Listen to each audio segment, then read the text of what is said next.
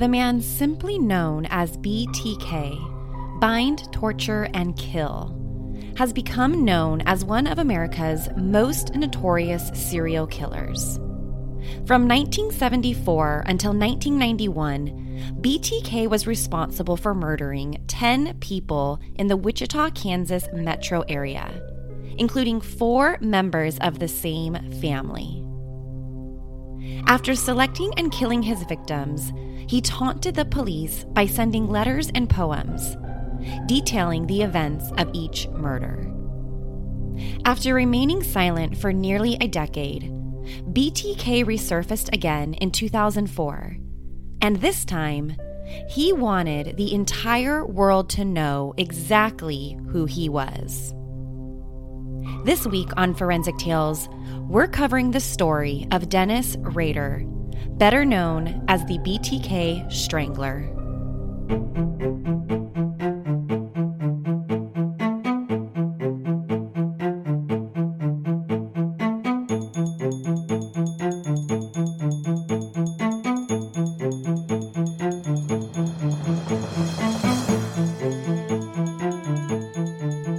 Welcome to Forensic Tales. I am your host, Courtney. Each Monday, we release a brand new episode that discusses real, bone-chilling true crime stories and how forensic science has been used in the case. Some cases have been solved through cutting-edge forensic techniques, while other cases remain unsolved. If you love the show, make sure you leave us a rating with a review. And if you want access to bonus content and be one of the first to listen to new weekly episodes of the show, head over to our Patreon page, patreon.com/forensictales. Patreon is also where you can go to simply support my show. Every little bit helps. Now, let's get to this week's episode. Hi, Forensic Tales listeners. I hope everyone had a super fun and safe 4th of July holiday weekend. I know the world is still so crazy out there, but hopefully you and your family were still able to enjoy the long weekend, even if you were social distancing. Now, before we get into this week's case, there's been a huge update in one of the cases we covered in a previous episode of the show. And that case is the Golden State Killer, now known as Joseph James DeAngelo. The Golden State Killer murdered at least 13 people, raped over 50 women, and burglarized over 120 homes across the state of California during the 1970s and 1980s. The case remained unsolved for nearly 4 decades until familiar DNA was used from an ancestry kit that was able to link DeAngelo to the murders. And he was finally arrested in 2018, and just over a week ago now, he pled guilty to 13 counts of first-degree murder on Tuesday, June 30th, in order to avoid the death penalty. I know that there's a ton of judicial benefits for someone to plead guilty instead of taking their case to trial, and I understand that GSK left behind so many devastated family members of his victims. But I just don't know if that's justice, in my opinion. I would love to hear what you think about his plea deal in order to avoid the death penalty. So reach out to me on Instagram @ForensicTales, or you can shoot me an email at Courtney@ForensicTales.com. Okay, now let's get to our episode. This week on the show, we're covering a case that, if the story hasn't given you nightmares, after listening to this show, it will. We're covering Dennis Rader, also known as BTK. BTK brutally and savagely murdered 10 people across the state of Kansas over the course of almost 3 decades. Along the way, during his killing spree, BTK left behind clues to further taunt the authorities. And it would be years before they could even name a suspect. Dennis Rader was born on March 9th, 1945 in Pittsburgh, Kansas. Dennis was just one of 4 children born to Doretha Rader and William Rader. He was the oldest of 3 brothers, Paul, Bill, and Jeff Rader. Growing up, Dennis's parents weren't too involved in any of their children's lives. Both parents reportedly worked really long hours and would only see the children for just a couple hours each day, and that was it. So Dennis and his brothers really didn't have too much supervision or direction starting at a really young age. Because of this lack of supervision from his parents, Dennis started displaying some pretty troubling behavior as a young kid. During middle school, Dennis was regularly torturing and killing small animals.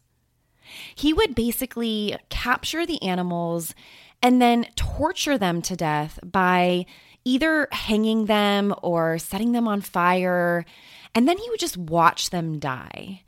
Now, sorry, I know that's a little graphic. If you've listened to the episode on the Green River Killer, Gary Ridgway, we did earlier on in the show, we discussed what is known in the field of forensic psychology as the McDonald Triad.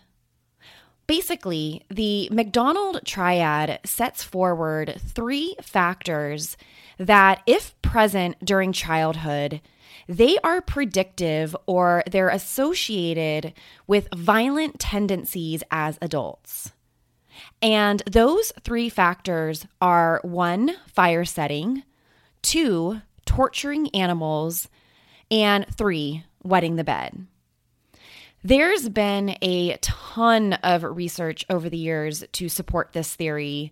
And when 2 or more of these factors are present in early childhood, it's usually a really good predictor to violent behavior as an adult, and specifically in serial killers and mass murderers.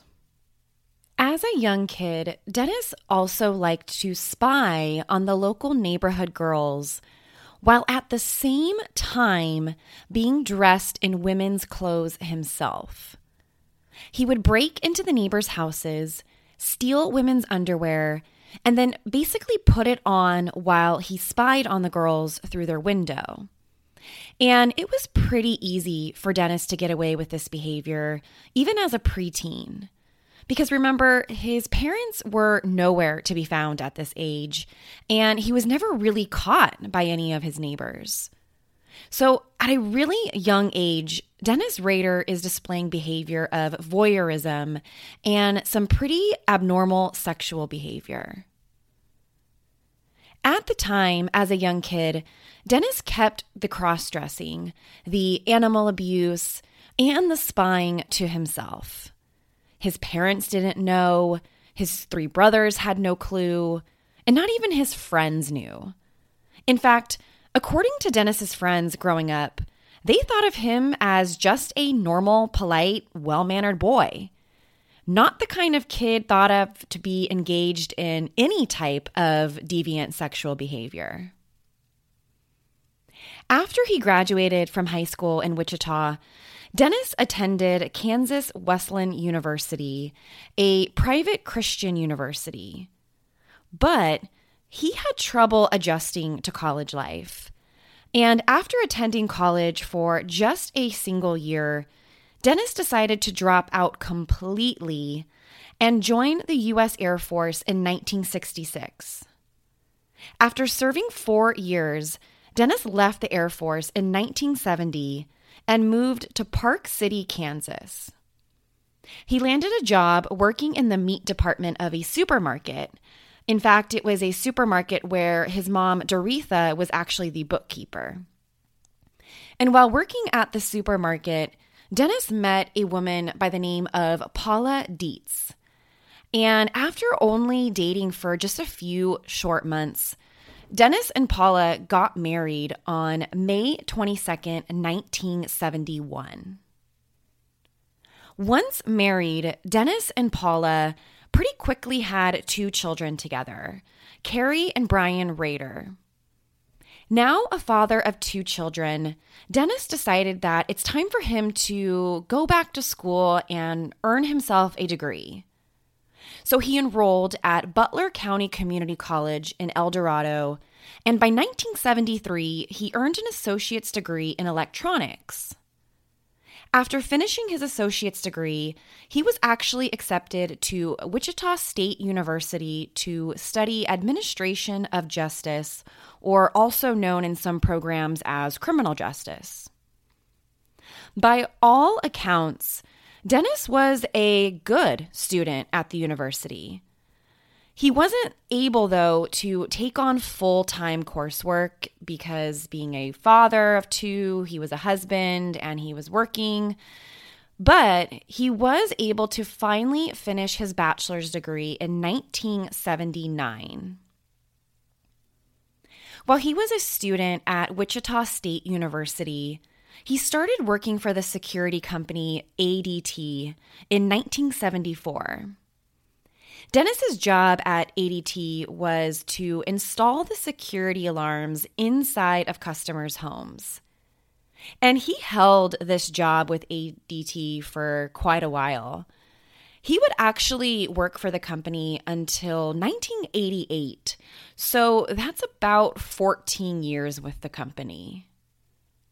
But Dennis Rader had a completely different side to him.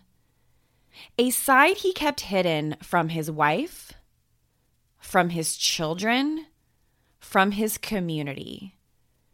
And this side to him all began in the mid-1970s, just a few years after he married his wife, Paula. On January 15th, 1974, Dennis Rader selected his first victims. In January 1974, 4 members of the Otero family were found murdered inside their home in Wichita, Kansas. 38-year-old Joseph and 33-year-old Julie Otero were murdered, along with their 2 small children, 11-year-old Josephine and 9-year-old Joseph Jr. The Oteros were discovered inside their home by the family's eldest child, who at the time was in 10th grade. Now, just picture that for a moment. What it would be like to be a teenager in the 10th grade and come home to find your entire family has been brutally murdered. Sometime between 7 and 7:30 in the morning, Dennis Rader entered the Otero residence by confronting the family. At first, Dennis only thought that Julie Otero was home with the 2 children. He had absolutely no idea that Joseph Sr. was still inside the home that morning. Dennis entered the house through the back door, and once inside, he cut the phone lines. Once inside the house, Dennis confronted Joseph with a pistol. He told Joseph Otero to lie down in the living room and have one of the children take the family dog and put the dog outside in the backyard. Once the dog was put in the backyard, Dennis ordered the Otero family to the master bedroom. Inside the master bedroom, Dennis tied up the family while still threatening them with his pistol. This next part is a little graphic. Dennis then took a plastic bag and placed it over Joseph Sr.'s head. Next was Julie Otero. Dennis strangled Julie to death while the couple's 2 young children watched. Then he did the same exact thing to Josephine and Joseph Jr. After the killings, Dennis Rader took 11-year-old Josephine down into the family's basement and hung her. Now, by this point, just to be clear, she's already dead. So he's taking her down into the basement and hanging her there. Now, it's believed that this was specifically done as some sort of sexual fantasy that Dennis desired to have. So once all 4 members of the Otero family were killed, Dennis basically went through the entire house. Dennis would describe this as the right-hand rule, where he went from room to room, picking everything up. And as he made his way from room to room, Dennis decided to take with him a souvenir, Joseph Otero's watch. And besides the watch, he also took a radio from inside of the Otero's home. After he was satisfied about cleaning everything up in the house, Dennis took the keys to the family car and he drove it over to one of his friend's house. And then from there, he abandoned the family car and then eventually walked back to his own car. After killing the Otero family, Dennis returned home to his wife and 2 young kids at the time, like nothing ever happened. A few months later, on April 4th, 1974, Dennis Rader selected his next victim. Actually, it wasn't on April 4th that Dennis selected his next victim. He had already been watching her for weeks. While Dennis was driving one day, he spotted a young woman who caught his eye. And when he saw her, he must have thought to himself, that's a possibility. Her name was Catherine Bright. On April 4th, 1974, Dennis Rader broke into Catherine's apartment in Sedgwick County and waited for her to come home. Just like with the Otero family, he broke into the apartment through the back door. Dennis waited by Catherine's bedroom, just waiting for her to arrive. But when Catherine arrives back home to her apartment, she isn't alone. She's with her brother, Kevin Bright. Not expecting Kevin to be there, Dennis tells the Brights that he's wanted in California and that the only reason why he's there is because he needs their car. But within minutes, Dennis ordered Kevin to tie Catherine up. Then he tied Kevin up. And just like with the Oteros, Dennis was armed with a gun. So Catherine and Kevin had basically no choice but to follow his orders. But Kevin wasn't tied up very well, and after just a few moments, he was able to break free from the rope. And as he broke free and started to charge towards Dennis, Dennis fired a shot at Kevin, hitting him right in the head. Kevin instantly fell down to the ground, and that's when Dennis turned his attention back to Catherine. Dennis tried to strangle Catherine, but like Kevin, the bounds around her wrists weren't done very well. And for a quick moment, she was able to break free and started to fight against her attacker. As Catherine and Dennis are in this massive struggle together, Dennis hears a noise coming from the other bedroom in the apartment, exactly where Kevin was shot. So he goes into the other room where he discovers that Kevin is still alive. And just so we're clear, Kevin was shot in the head, but was still alive. During this confrontation between Dennis and Kevin, Kevin tries to grab the second gun that is on Dennis's hip. He knows that if he can grab that gun, he can save not only his own life, but he can also save the life of his sister, Catherine. But Dennis was able to pull the gun out first, and once he does, he shoots Kevin a second time. Once he thinks Kevin is dead, he turns back to the other bedroom where Catherine is. He then proceeded to strangle and stab her to death. Dennis Rader ran out of Catherine's apartment and headed back to where his car was parked, fully believing that Catherine and Kevin Bright were both dead. But Kevin survived. He survived being shot twice and once in the head.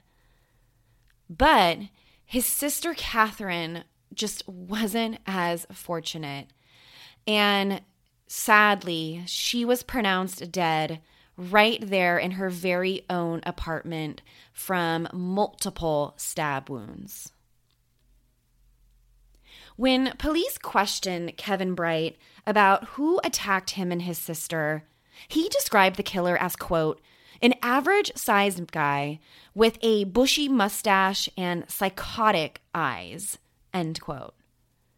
Just like with the Otero family, after killing Catherine and attempting to kill Kevin, Dennis Rader returned home to his wife and kids and his work with ADT.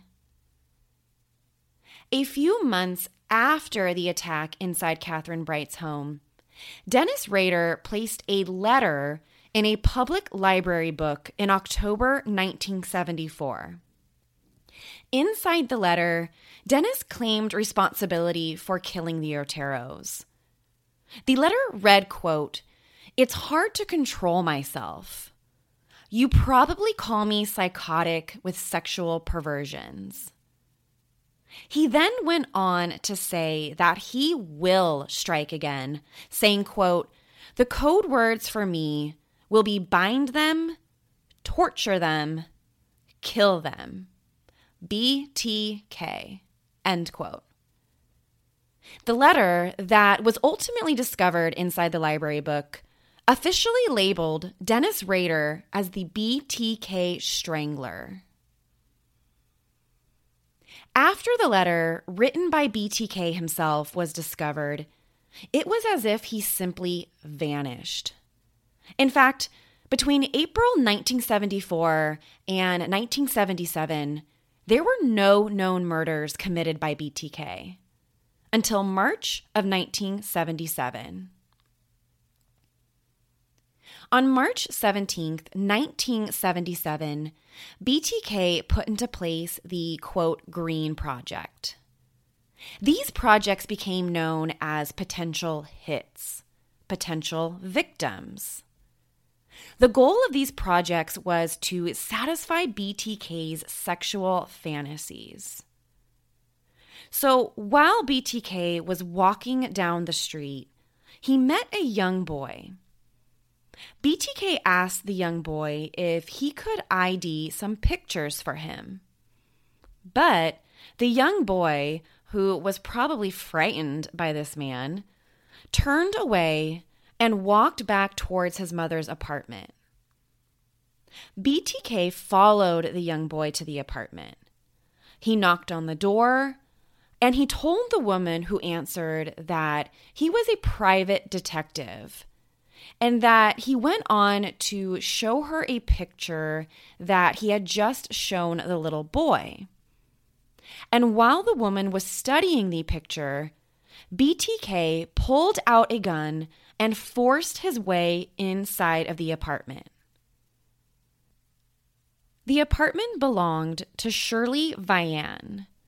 Once inside, BTK told Shirley, quote, he had a problem with sexual fantasies, that he was going to tie her up and that he needed her and her children to cooperate with him.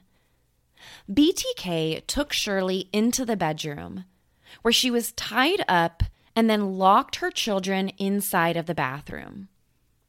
Something interesting here was that sometime during this, Shirley got sick, probably because she was just so terrified that she threw up And at this point, BTK actually went into the kitchen, filled up a glass of water, returned back to the bedroom, and gave it to Shirley.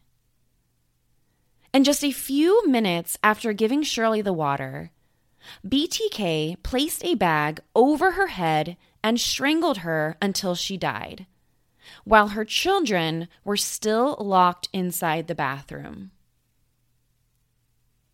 A few months later, in December of 1977, BTK selected his next victim.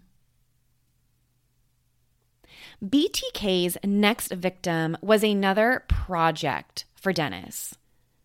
While BTK was just trolling the area of Sedgwick County, he spotted a woman by the name of Nancy Fox. BTK watched Nancy go inside her home one night in December 1977. And when I say BTK was trolling the streets, he was literally stalking his victims.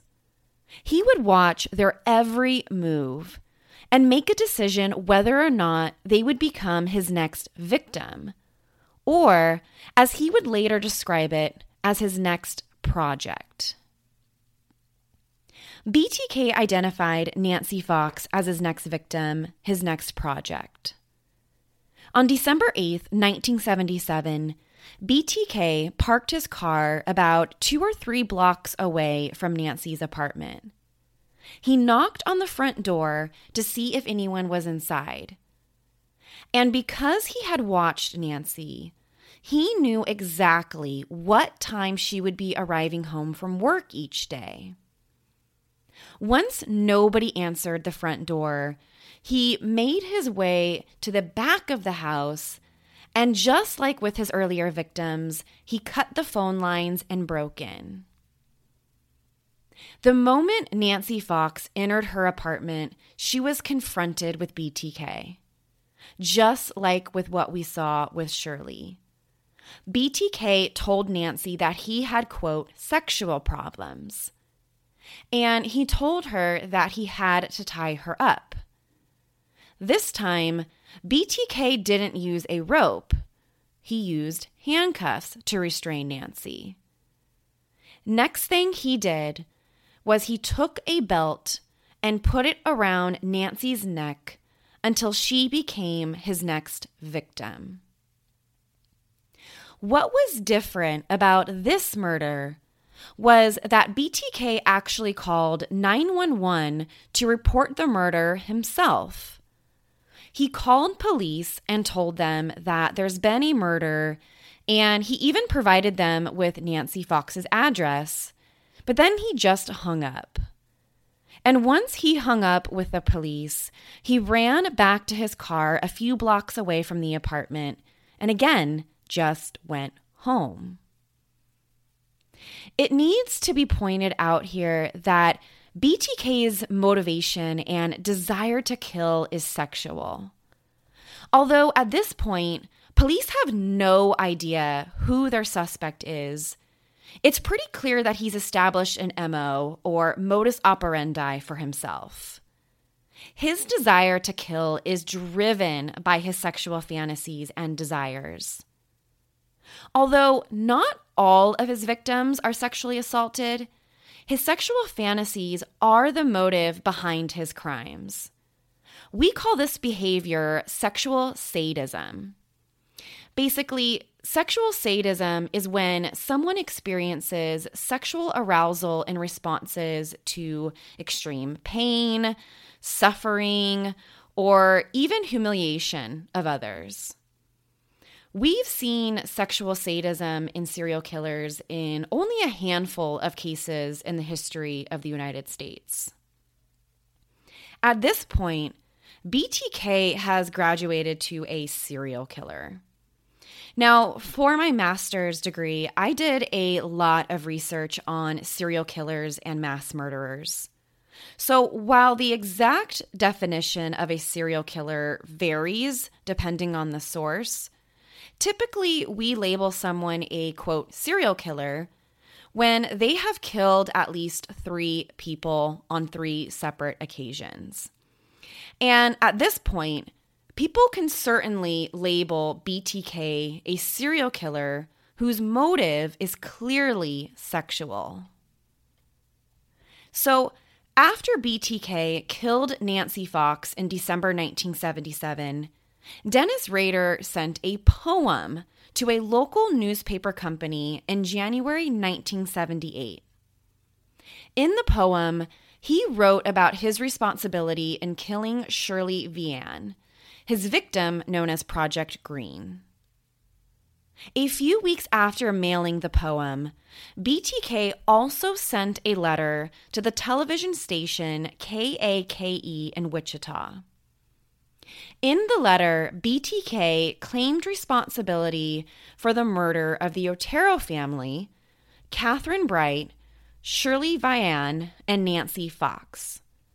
He also made allusions and references to other notorious serial killers, including Ted Bundy and David Berkowitz, also known as the Son of Sam. His letter suggested many possible names for himself, including the original one that he coined for himself back in his first letter, BTK.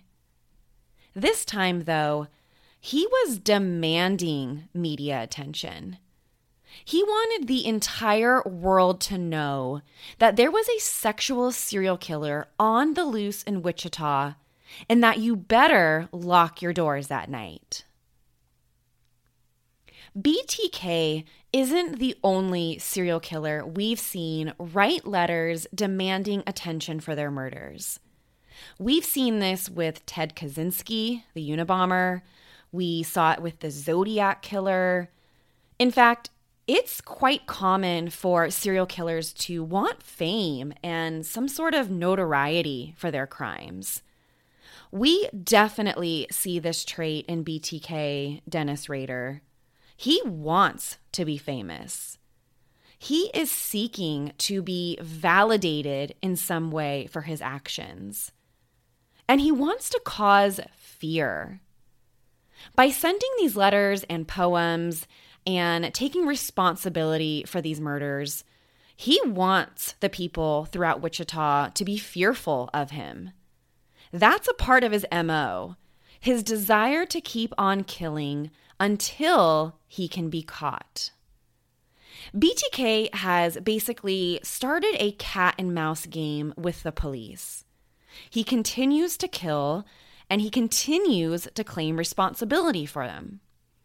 But throughout this time, Dennis Rader was able to keep this side to him a complete and utter secret from everyone who really knew him. Remember, Dennis is married. He's the father of 2 children.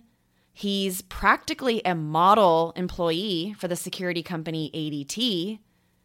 On the outside, he's just your all-American kind of guy with a terrible secret on the inside. By April 1979, BTK was ready to strike again.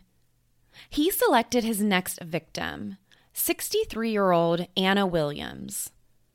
Just like with his previous victims, BTK entered Anna's house and waited for her to return home. But this time around, BTK made a tiny mistake.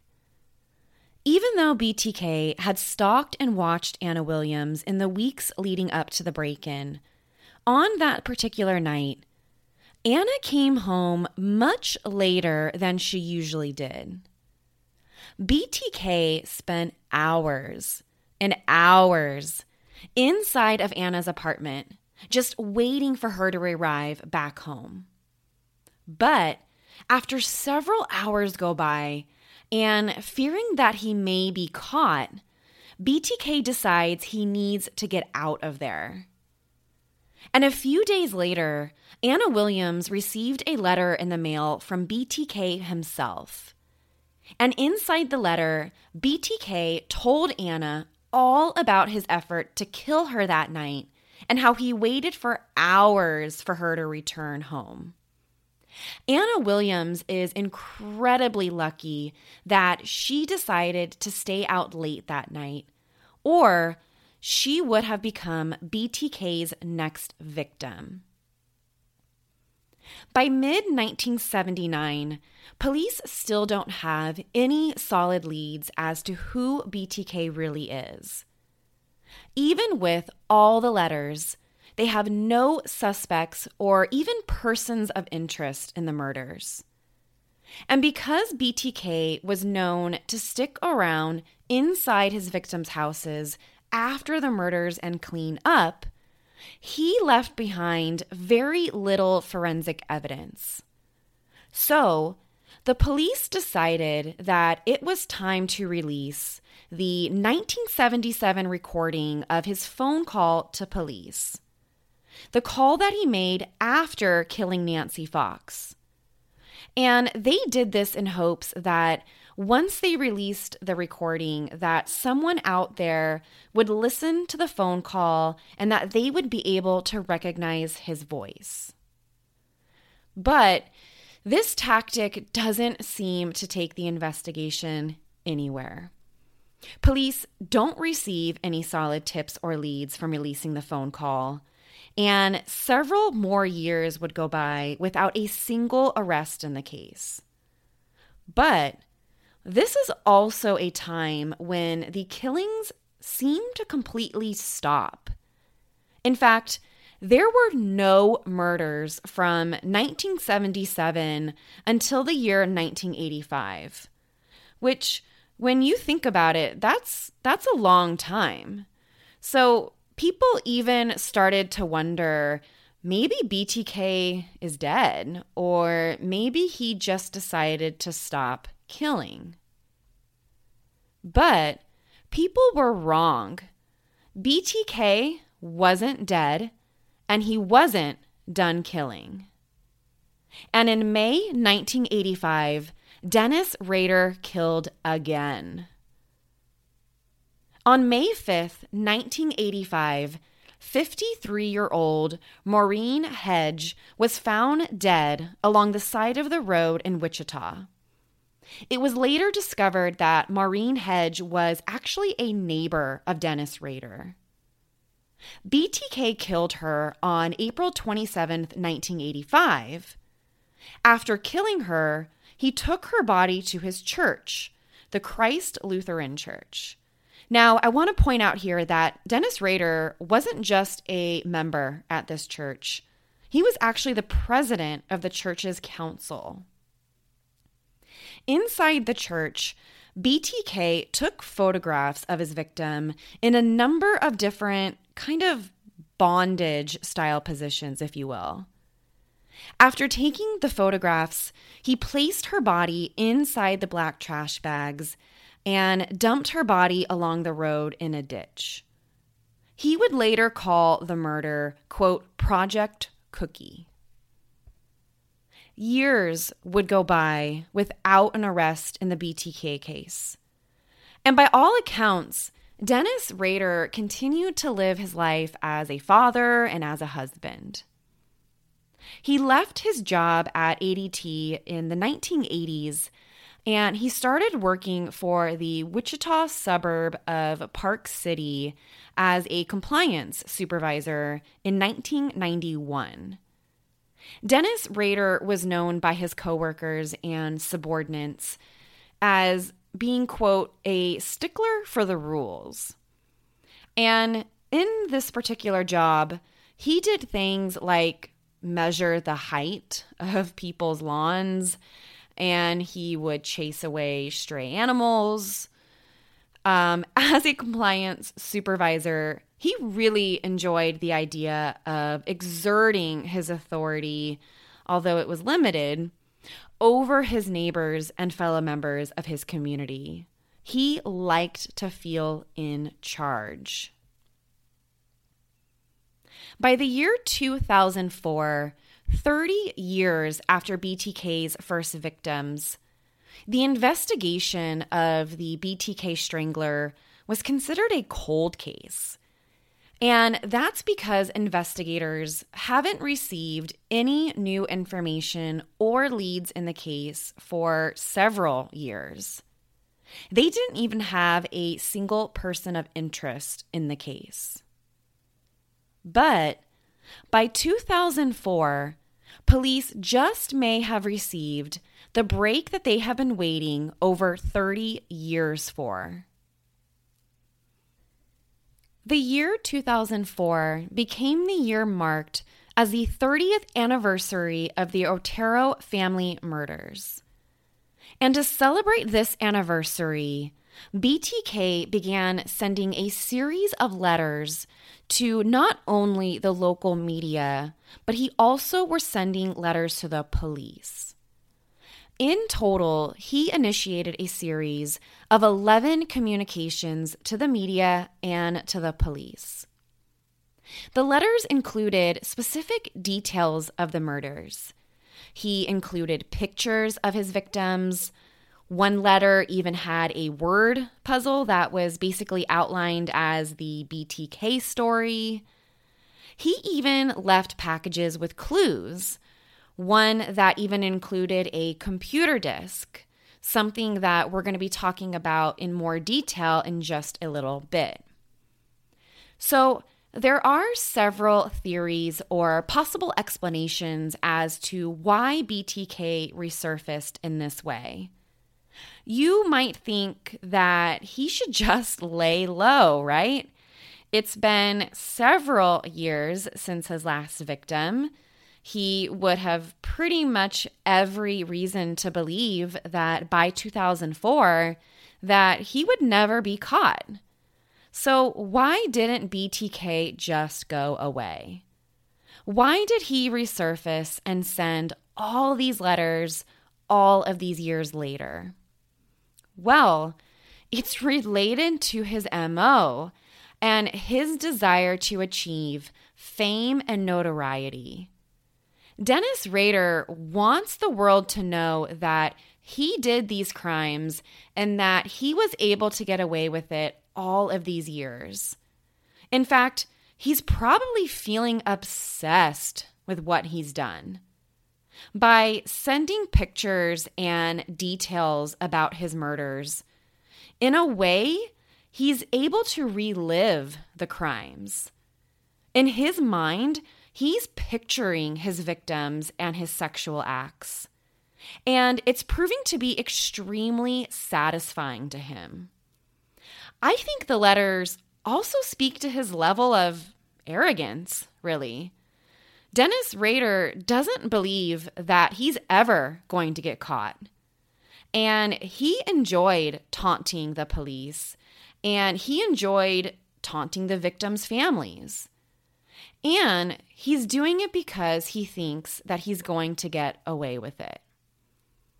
But the problem here is that by resurfacing, he's simply fueling more fire to the police investigation on him. And the first big clue came in March of 2004. In March 2004, the Wichita Eagle received a letter from someone using the return address Bill Thomas Kilman. And in the letter, the author claimed that he was the person responsible for killing a woman by the name of Vicki Weegley on September 16, 1986. Inside the letter, the author also enclosed several crime scene photos and even included a photocopy of the victim's driver's license, which had been stolen on the day of the murder. When Vicki Weegley was found dead inside of her apartment in September 1986, police didn't originally think the crime was linked to BTK. Because in Vicki's case, police had collected DNA from underneath her fingernails. And when they ran the DNA, it wasn't matched to anyone in either the local or national DNA databases. After her death, police tested hundreds of men to find her killer. but none came back as a match to the DNA found underneath her fingernails. In fact, over 1,300 DNA samples were taken, and none came back as a match to her killer. On June 9th, 2004, a package was found taped to a stop sign at the corner of First Street and Kansas in Wichita. The package contained graphic descriptions of the Otero family murders and a sketch that was labeled, "The Sexual Thrill is My Bill." Also inside the package was a chapter list for a proposed book titled The BTK Story. Chapter 1 was titled A Serial Killer is Born. 1 month later, another package was found in the return slot at the local public library. This package contained a ton of weird material, including the claim that he was responsible for the murder of a 19-year-old boy, Jake Allen, in Kansas, which later on actually proved to be a lie because Jake Allen's death had already been ruled a suicide. In the mid to late 2004, police were able to start zeroing in on a possible suspect in the BTK case. One of the packages left by BTK contained a computer disk, the disk that I mentioned earlier. Police were able to trace that computer disk to belonging to the Christ Lutheran Church, the same church Dennis Rader served as the president of the church's council. Police were able to trace it to the church after conducting a forensic search on the disk. The forensic search revealed metadata embedded in a deleted Microsoft Word document that was still on the disk.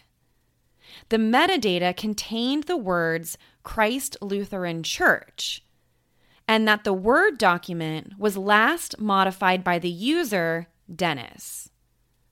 And a quick search on Google determined that a Dennis Rader was the president of the church's council.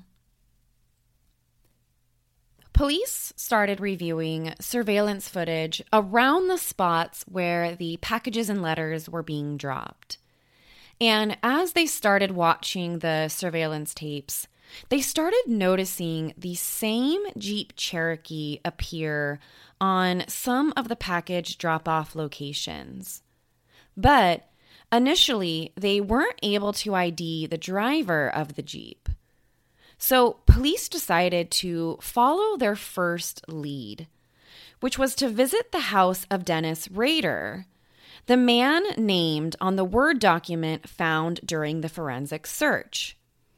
And when police investigators show up at Dennis Rader's house, they cannot believe what they see right there in the driveway.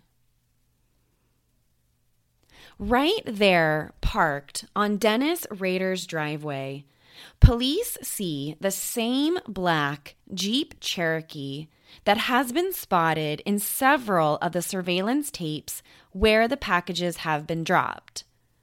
So, police know that this doesn't look good for Dennis Rader and his connection to BTK.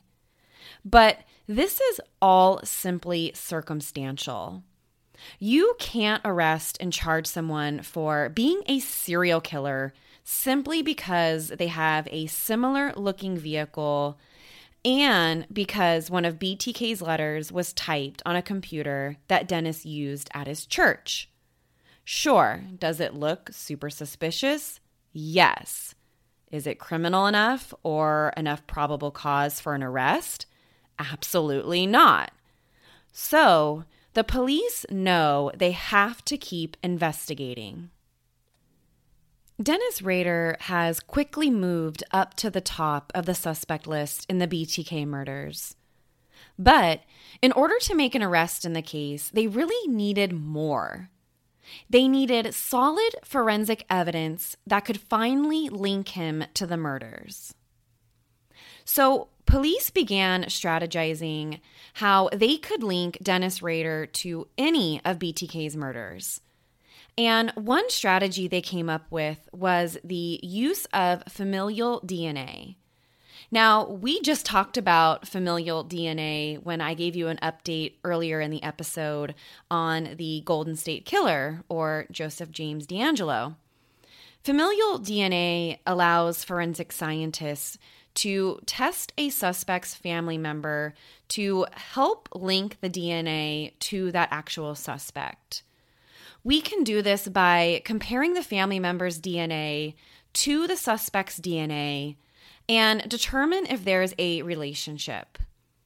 Familial DNA allows us to determine if we've tested DNA from someone who is a family member or relative of our suspect.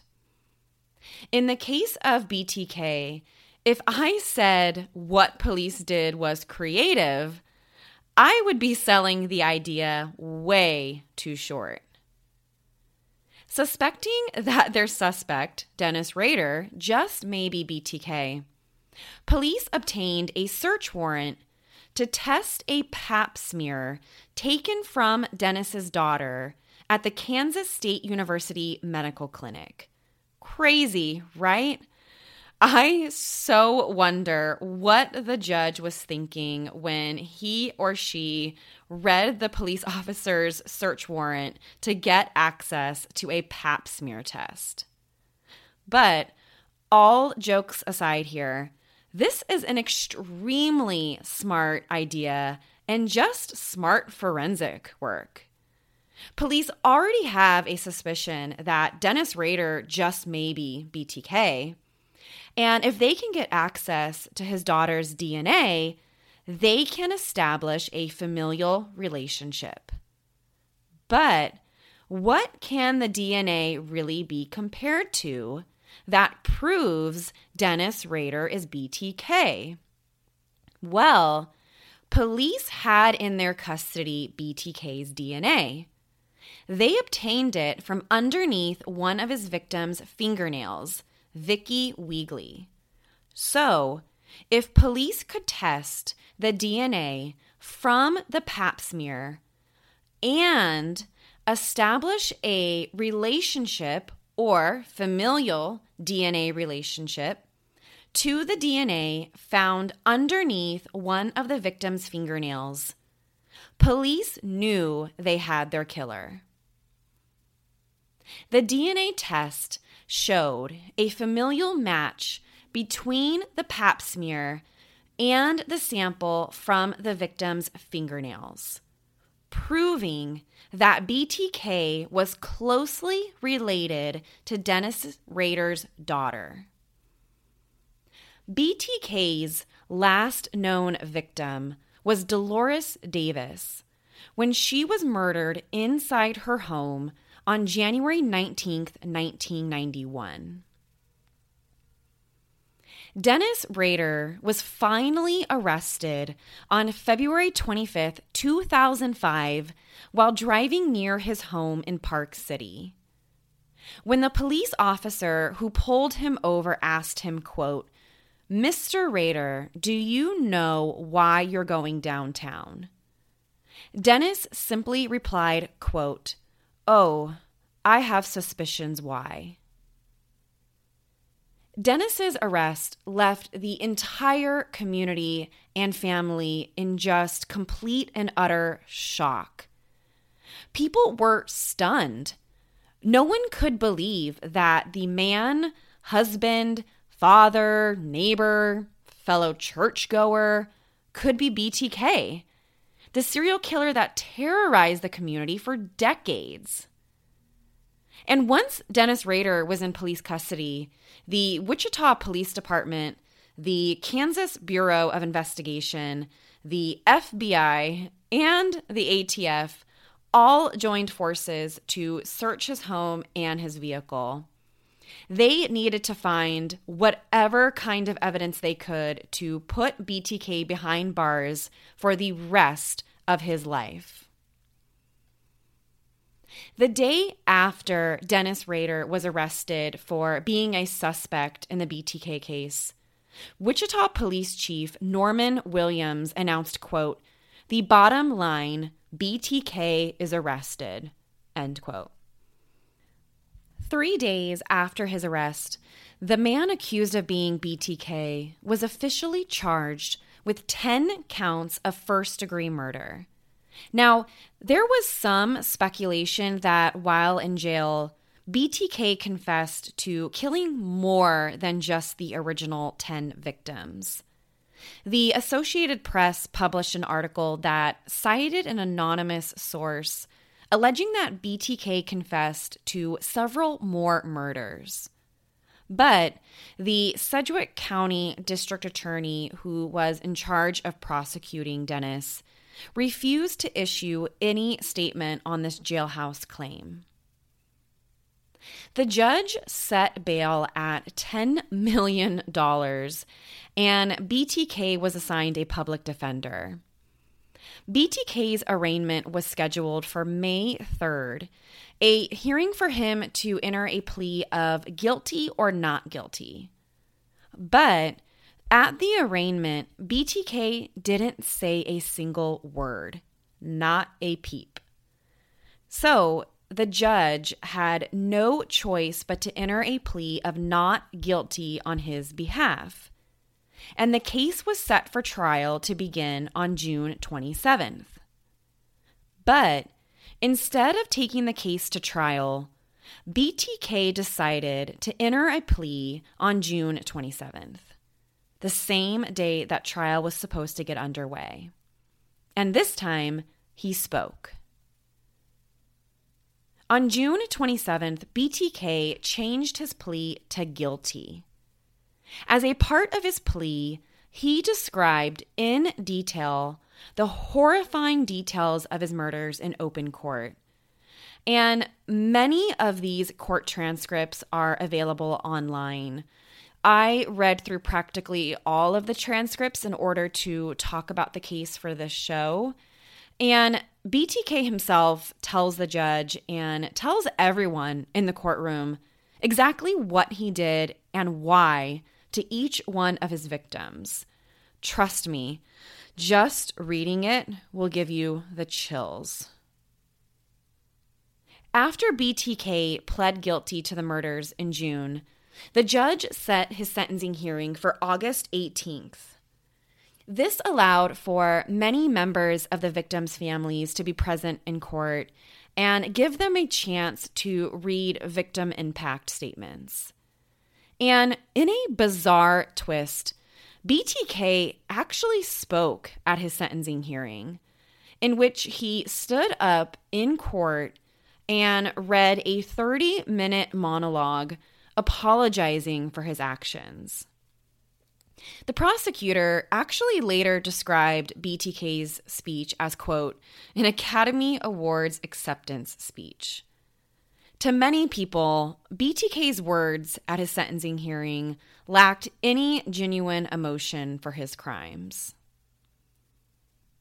Dennis Rader, the man now known as BTK, was sentenced to 10 consecutive life sentences with a minimum of 175 years behind bars. I know many of you are wondering, how did this monster escape the death penalty? Well, in 2005, the state of Kansas didn't allow the death penalty for anyone. So BTK is currently serving his life sentences at the El Dorado Correctional Facility in El Dorado, Kansas. He spends his day in solitary confinement where he's allowed 1 hour of exercise per day and is allowed to shower only 3 times a week. And this is how BTK will spend the rest of his life. Dennis Rader, BTK, is responsible for murdering 10 innocent people. 4 members of the Otero family, parents Joseph and Julie, and their 2 children, Josephine and Joseph Jr., Catherine Bright, Shirley Vian, Nancy Fox, Maureen Hedge, Vicky Weagley, and Dolores Davis. While committing the murders, BTK was very careful not to leave behind any valuable forensic evidence. He often spent a long time in the house of his victims after they were killed, sometimes hours, cleaning up the place. If it wasn't for the DNA found underneath one of his victims' fingernails, it's possible that authorities would have never caught BTK. And without the advancements we've made in familial DNA, we wouldn't have been able to compare BTK's daughter's DNA and link it back to the murders. I mentioned during our episode on the Golden State Killer that I truly believe that over the next several years, familial DNA is going to be used to solve many cold cases. Remember, when you submit your DNA through companies like 23andMe and Ancestry.com, you're consenting to your DNA being tested for this very purpose.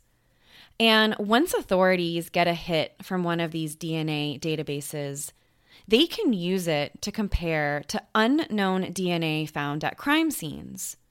So, if you're thinking about submitting your DNA to one of these companies, you may just find out that you've got a serial killer in your very own family. Forensic Tales is a Rockefeller audio production. The show is written and produced by me, Courtney Fretwell. For a small monthly contribution, you can gain access to bonus content and be one of the first to listen to new episodes. Or, if you simply want to support my show, head over to our Patreon page, patreon.com/Forensic Tales. Don't forget to subscribe to the show on Apple Podcasts or wherever you listen to Forensic Tales. Leaving us a rating with a review greatly helps support the show. Forensic Tales is a podcast made possible by our Patreon producers, Tony Ariola and Nicole Leasing. If you'd like to become a producer of the show, head over to our Patreon page or email me directly at Courtney@ForensicTales.com to find out how you can become involved. Please join me next week. We release a new episode every Monday. Until then, remember, not all stories have happy endings.